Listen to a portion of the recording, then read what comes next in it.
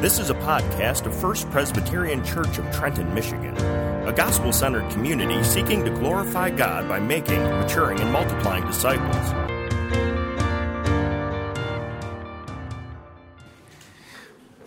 Good morning, church. As our kids are making their way out, if you'd like to open your copy of God's Word, we will be starting by looking in the Old Testament at Psalm 110.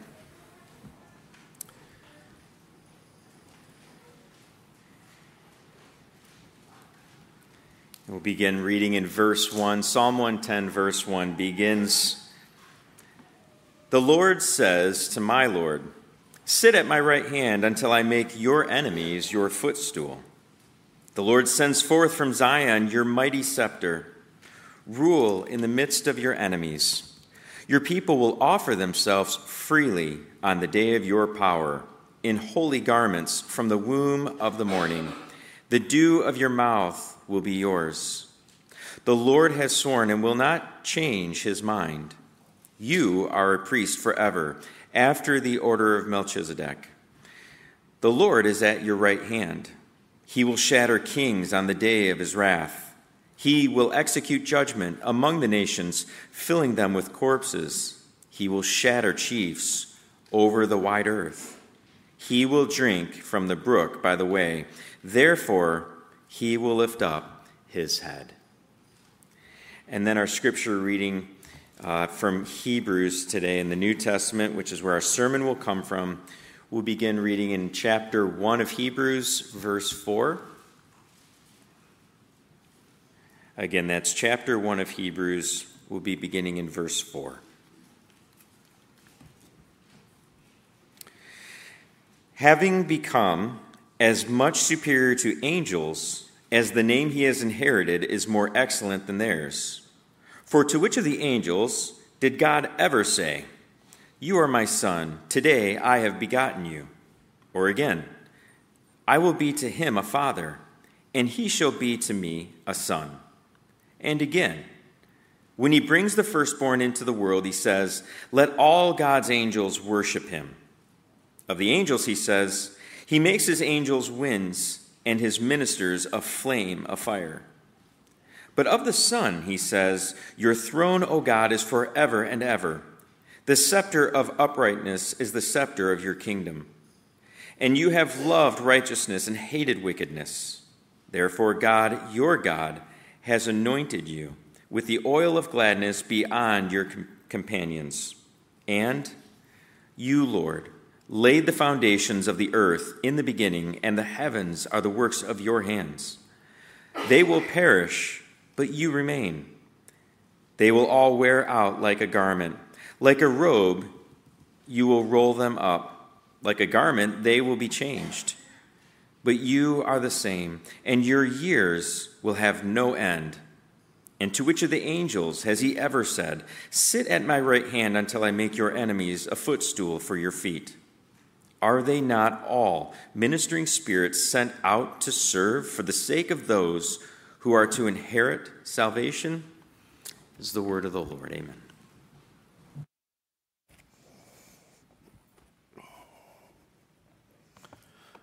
Good morning.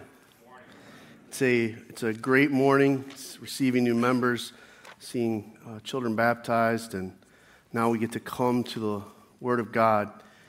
Continue our series in the book of Hebrews. We'll be looking at chapter 1, verses 4 through 14. But before we do that, let's just take a moment and let's ask God for guidance.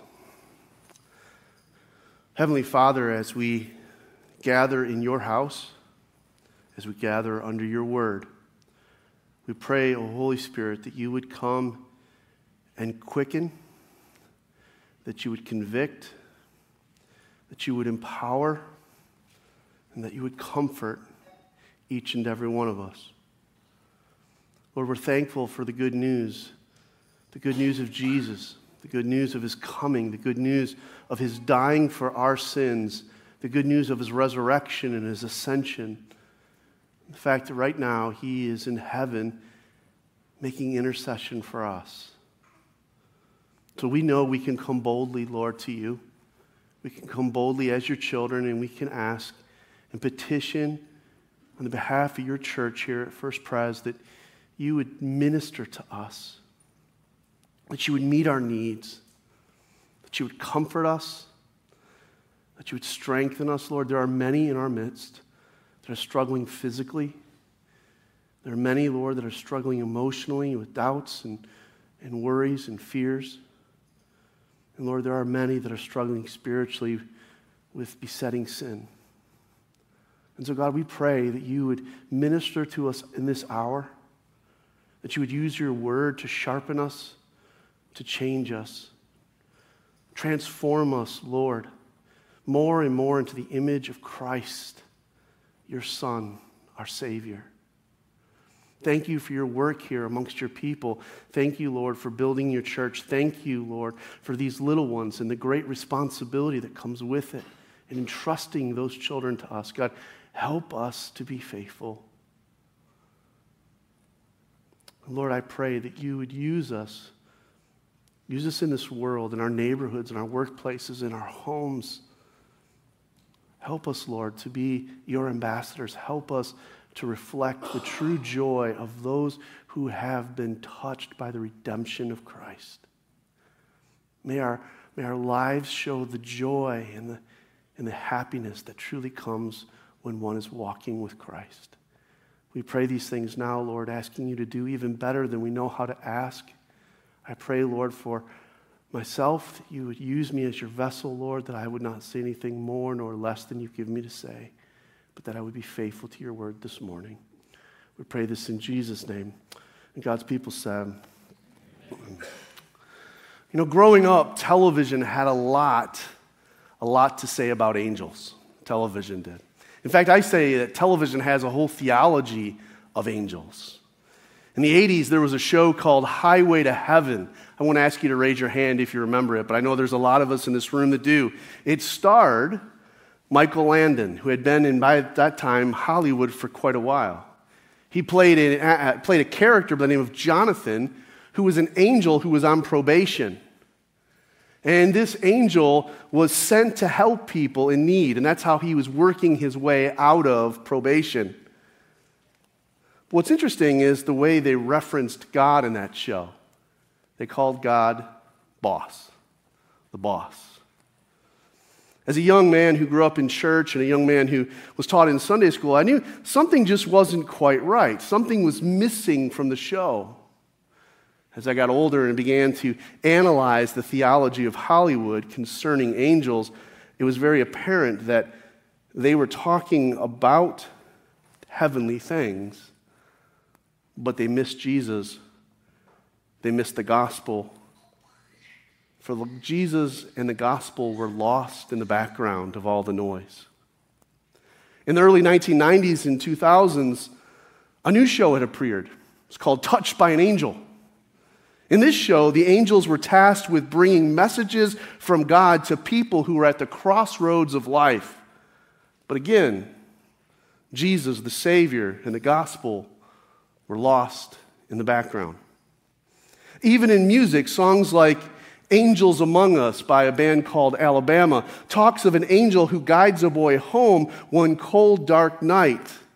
And yet, when you listen to the song and you search the words, there is no mention of Christ and his work. It's absent. In fact, one of the most popular Christmas movies of all time, my personal favorite, It's a Wonderful Life, is about an angel who is in the pursuit of earning his wings. Clarence, the angel, is seeking to get his wings by helping George Bailey see what life would be like if he had never existed. Surely that 1946 classic wouldn't make the same mistake. But it did. Even in my favorite Christmas movie of all time, sadly, there is no mention of Jesus or the gospel. They're absent. You want the raw truth this morning? The works of angels and spirits outsell any other theological book of our time. People are curious. People are wondering. People want to know about the spiritual world. There's a hungering, and they pursue the study of angels. One may say, well, Aaron, why are you bringing all this up? Church, because if we're not careful, we, like the very people to whom the writer of Hebrews is writing, that church, we can begin to lift angels too high and make Jesus too low. We can begin to view Jesus as just some other ministering spirit, some angel who helps us in our need. See, we can end up missing the very important point that Jesus is truly the Son of God. We can miss the point that Jesus willingly humbled himself, that Jesus came and took on human flesh, that Jesus came with the very intention of saving sinners like us. Church, I ask you, which of the angels can do that? None. None. Only Christ. And therefore, as you look at our text in Hebrews chapter 1, looking specifically even at verse 4, we read this. Having become as much superior to angels as the name he has inherited is more excellent than theirs. Jesus, more superior than angels. Why? According to the writer of Hebrews, because of his name. Now, that sounds a little odd to us. But see, in our culture, names don't really matter. You just pick something cute. Something nice. But back in the Bible times, names did matter. Names were used to state a character or a nature of someone or something. Names mattered. In the book of Proverbs, chapter 22, verse 1, we read, "A good name is to be chosen rather than great riches." Names matter. And here in our text, we're told that Jesus is superior because of his name. Family names are important. I want you to think about that for a moment. Family names are important. My dad used to say to us four boys, he used to say, it takes a lifetime to make a good name. It only takes a few seconds to destroy it. Many of you are shaking your head. Your dad or mom or someone in your family said the very same thing. See, growing up, we were constantly reminded that the name we share didn't simply belong to us. It's a name we inherited. It's a name that we were given, and we were to honor it. The writer of Hebrews points out that Jesus' name is more excellent. That Jesus' name is way more superior than the angels' names. See, the basic reason is Jesus is superior because of his name, the name he inherited. Now, some of us, we hear the word inherited and we begin to let our minds go and we begin to think, well, that's a passive thing. If you inherit something, you didn't do anything to earn it. In fact, a lot of people have inherited things and actually wasted it because they didn't earn it. They didn't have anything to understand how to care for their inheritance. But Pastor Rick Phillips helps us here. He reminds us that in ancient Rome, when this would have been written, when a son finally came to age, his father would then give him the approval by holding a ceremony.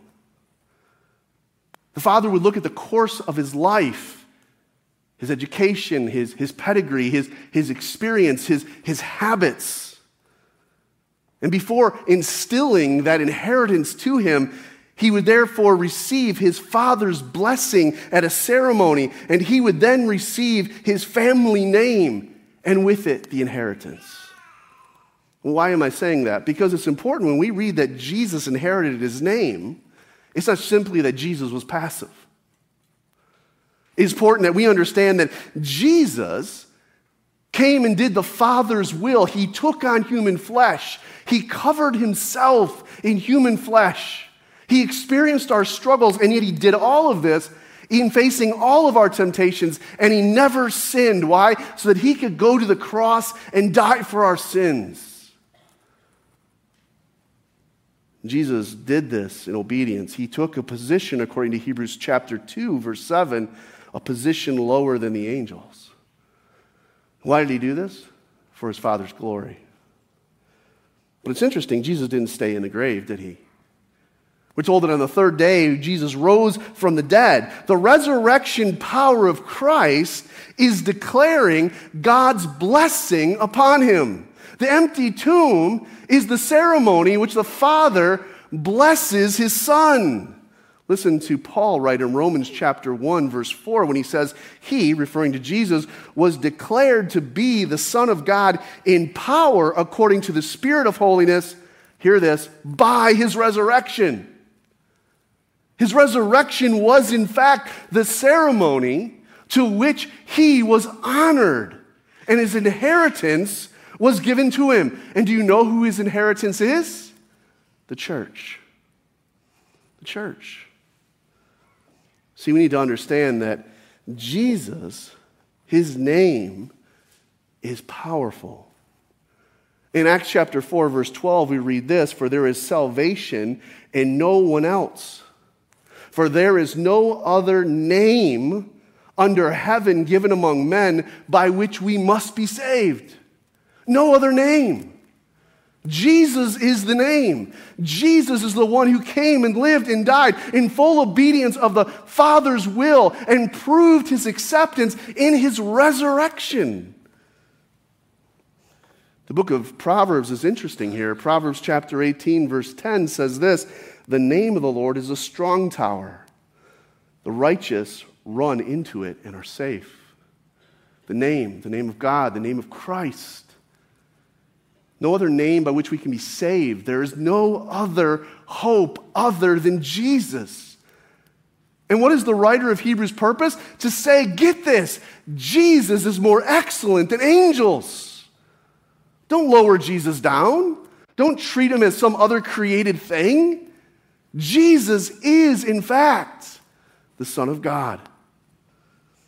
It's exactly the important point that the writer of Hebrews makes. Jesus' position, Jesus' inheritance. He is the Son of God. Look at verse 5. "You are my son." He goes on to say, "I will be to him a father." Also in verse 5, he says, "To which of the angels did he ever say such things?" He didn't. Only to Christ. See, this is a quote from Psalm chapter 2, verse 7. He is a son. He's my son. This is an important point because you're going to see that this little chapter is just filled with references to the Psalms. The writer of Hebrews wants to make sure that we understand the same God in the Old Testament is the very God that Jesus is. Psalm chapter 2, verse 7 describes a victorious, reigning Lord, God's Son. It's an Old Testament pointing forward to the resurrection celebration, the victory over death. This is why at the beginning of Jesus' ministry, his Father says, "You are my beloved Son, in whom I am well pleased." No angel has been called God's Son. This name is attached to Jesus and Jesus alone. But even more defining the intentionality of this relationship, he quotes from 2 Samuel chapter 7, verse 14, saying, "In the Davidic covenant, I will be a father to him." We understand that reference to Solomon, David's natural by birth son. But understand this, that Jesus, who also comes from the line of David, is the one who sits on the throne forever. He was the full understanding of that promise. The writer of Hebrews seeks to set the record straight. Jesus as God is far superior to angels. Don't you dare lower him. To do that is to sin against Christ. It is a sin to lower Christ to the state of mere messengers. Jesus is far more glorious than the angels. Jesus has title and position. Jesus has an inheritance. Jesus deserves all honor. Church, I ask you this morning as you're sitting in the pew and as you're working through Hebrews with me, don't just look at this as some message for other people, but literally ask yourself this morning, how am I honoring Christ's name? How am I honoring Christ's name in my line of work? How am I honoring Christ's name in the way I care for my family? How am I honoring Christ's name in the way I operate within the life of the church? How am I honoring Christ's name? Am I making sure that Christ is honored above all else in my life? That there are no other little things that get in place of Christ, that Christ is supreme. See, that's the point of the writer of Hebrews. Christ is supreme. Is Christ supreme for you? See, the writer begins to compare and contrast Jesus to these angels. The angels are actually called ministering spirits there in verse 14. That's what they are. They're ministering spirits. But back in chapter 1, verse 6, we see that these angels are actually called to worship the Lord. Look at verse 6. Let all God's angels worship him. Shows his superiority, shows his place of honor. He is to be worshiped by the angels. Again, this is Psalm 97, verse 7, that actually is being reiterated here in Hebrews 1:6. Worship him, all ye gods. Gods there is a lowercase g. It's a picture of the heavenly beings and that they're ultimately to worship him because he is greater, he is superior. There's a picture of this in the Old Testament. We're given a glimmer of the worship of the angels in the Old Testament. Isaiah chapter 6, verses 2 and 3 read this way. Above him stood the seraphim. Each had 6 wings. With 2 he covered his face. With 2 he covered his feet. With 2 he flew.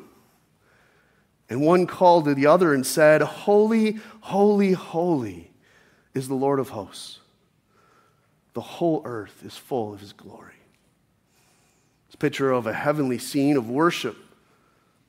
One of the things that's magnificent is to see that this scene is still taking place in the New Testament.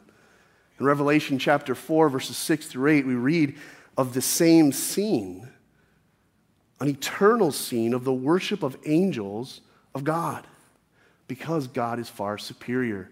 Jesus, being God, is far superior. Listen to what the writer of Revelation 4, verses 6 through 8 says. And before the throne, there was, as it were, a sea of glass like crystal. And around the throne, on each side of the throne, were 4 living creatures, full of eyes in front and behind. The first living creature was like a lion. The second living creature was like an ox. The third living creature had a face like a man. And the fourth living creature, like an eagle in flight. And the 4 living creatures, each of them with 6 wings, are full of eyes all around within. And day and night they never cease to say, Holy, holy, holy is the Lord God Almighty, who was and is to come. The worship of the angels of God never stops. You know, when we worship here, we break into that. And every once in a while, you experience it in a unique way, and you just kind of sit in awe and like, wow, this is amazing. But the worship of God never stops because God is far superior, and the angels realize it, and they worship him day and night, their eyes fixed upon the glory of God. What does that say about us? What does it say about our worship? We're quickly looking at times and trying to figure out when we can squeeze a little worship in. One of the most beautiful pictures is the Christmas hymns we sing. Christmas hymns that talk about the incarnation, God taking on human flesh in the person and work of Jesus. One of those famous ones is Hark the Herald Angels Sing. And we get this line in verse 1. It says, Hark the herald angels sing, glory to the newborn King, peace on earth and mercy mild, God and sinners reconciled. Look at what they're singing about. The mission of Jesus. Joyful all ye nations rise, join the triumph of the skies, with angelic hosts proclaim, join in the singing with the angels are saying. Christ is born in Bethlehem. Hark, the herald angels sing. Glory to the newborn King. You know, we need to sing more Christmas songs outside of Christmas because of the theology that's so rich. And you see here the call to join the singing of the angels as they worship Christ. The angels sing about the glory of God. And get this, they actually seek to do his will. It's not just lip service, it's their whole lives are consumed with the glory of God. Look at verse 7. For the angels are his winds, his ministers, flames of fire. They're going about doing whatever it is he would have them do. They seek to make his glory known.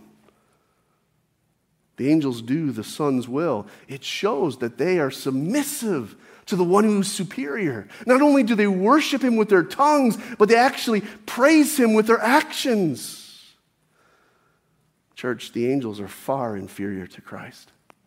They know this. They sing the praises of his name. They seek to do his will. I ask you this morning, are you singing the praises of Christ? Church, are you truly seeking to do his will above all things? Don't just write off those questions, ponder them. What does your worship of Christ look like? Do you truly wish to sing his praises? The angels do. They seek to do his will above all things.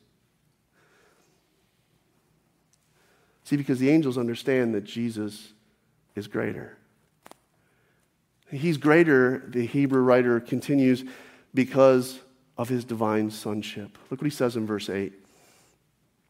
In verse 8 he says, but of the Son he says, your throne, O God, your throne is forever and ever. The scepter of uprightness is the scepter of your kingdom. You have loved righteousness and hated wickedness. Therefore God, your God, has anointed you. Notice the heavenly position of the Son, his throne. Again, this is a reference to Psalm 45, verses 6 and 7. The fact is that Jesus reigns. He's actually been anointed by God. He is the chosen one for this mission and for this honor and position. Verse 10 goes on to describe his work. It says, and you, Lord, laid the foundations of the earth in the very beginning. He's the creator.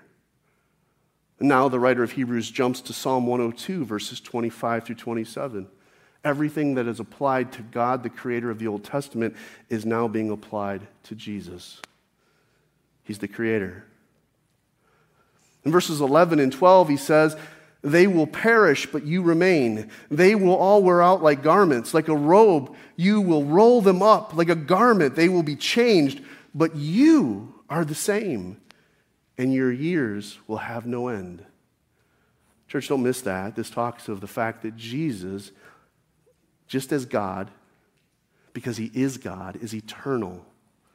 Just as God, because he is God, is unchangeable.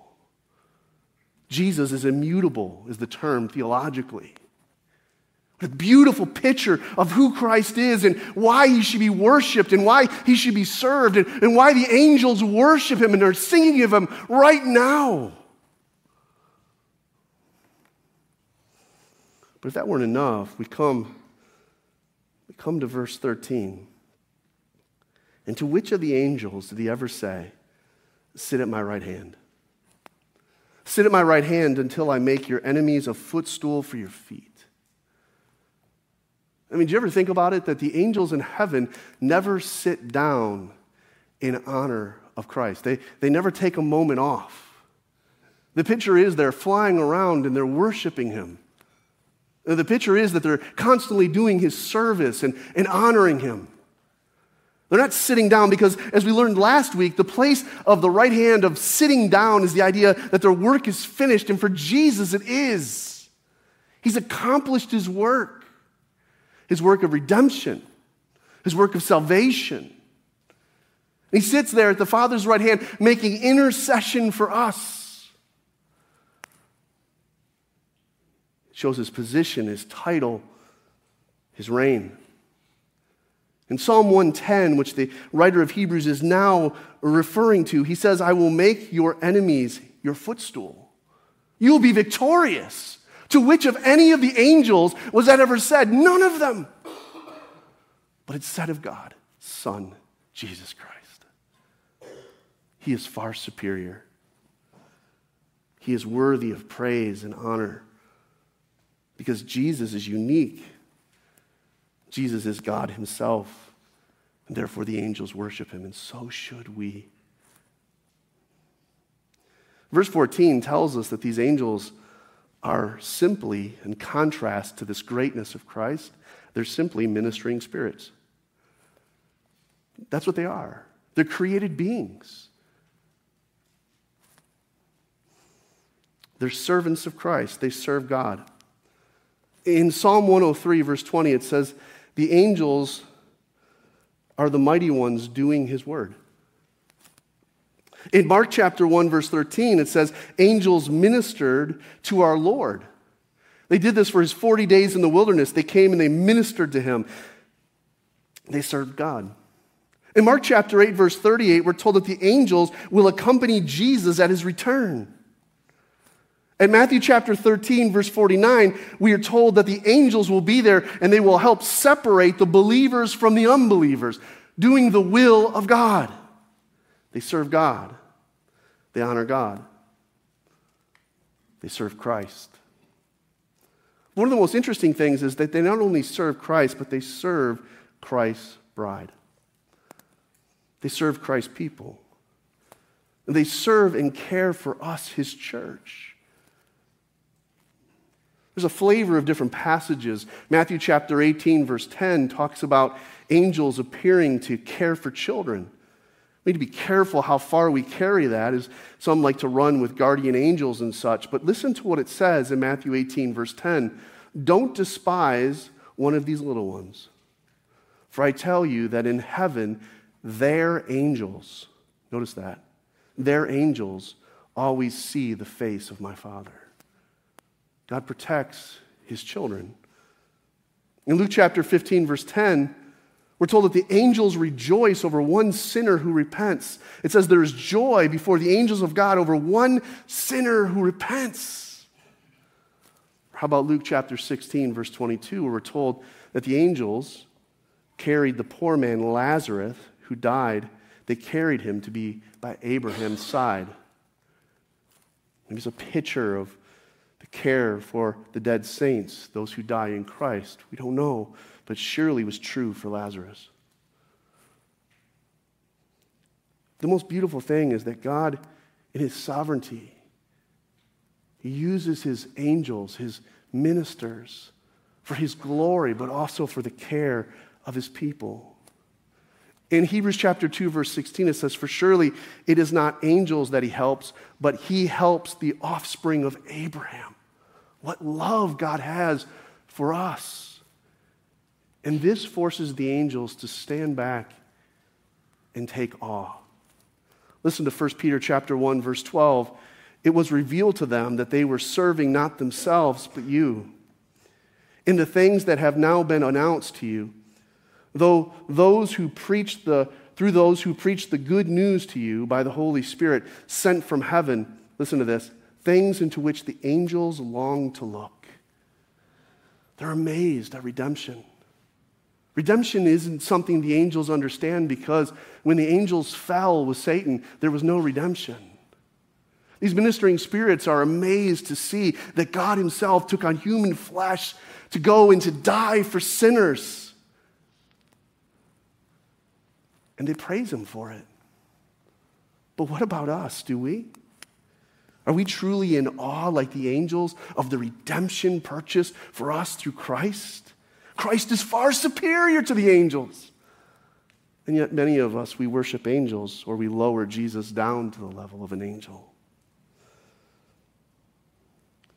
Church, this is important that we understand that Jesus is far superior.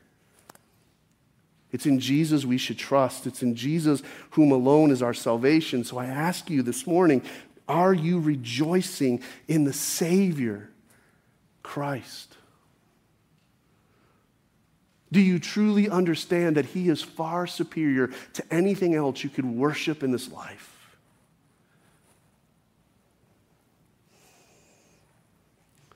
Church, Jesus is not just some ministering spirit.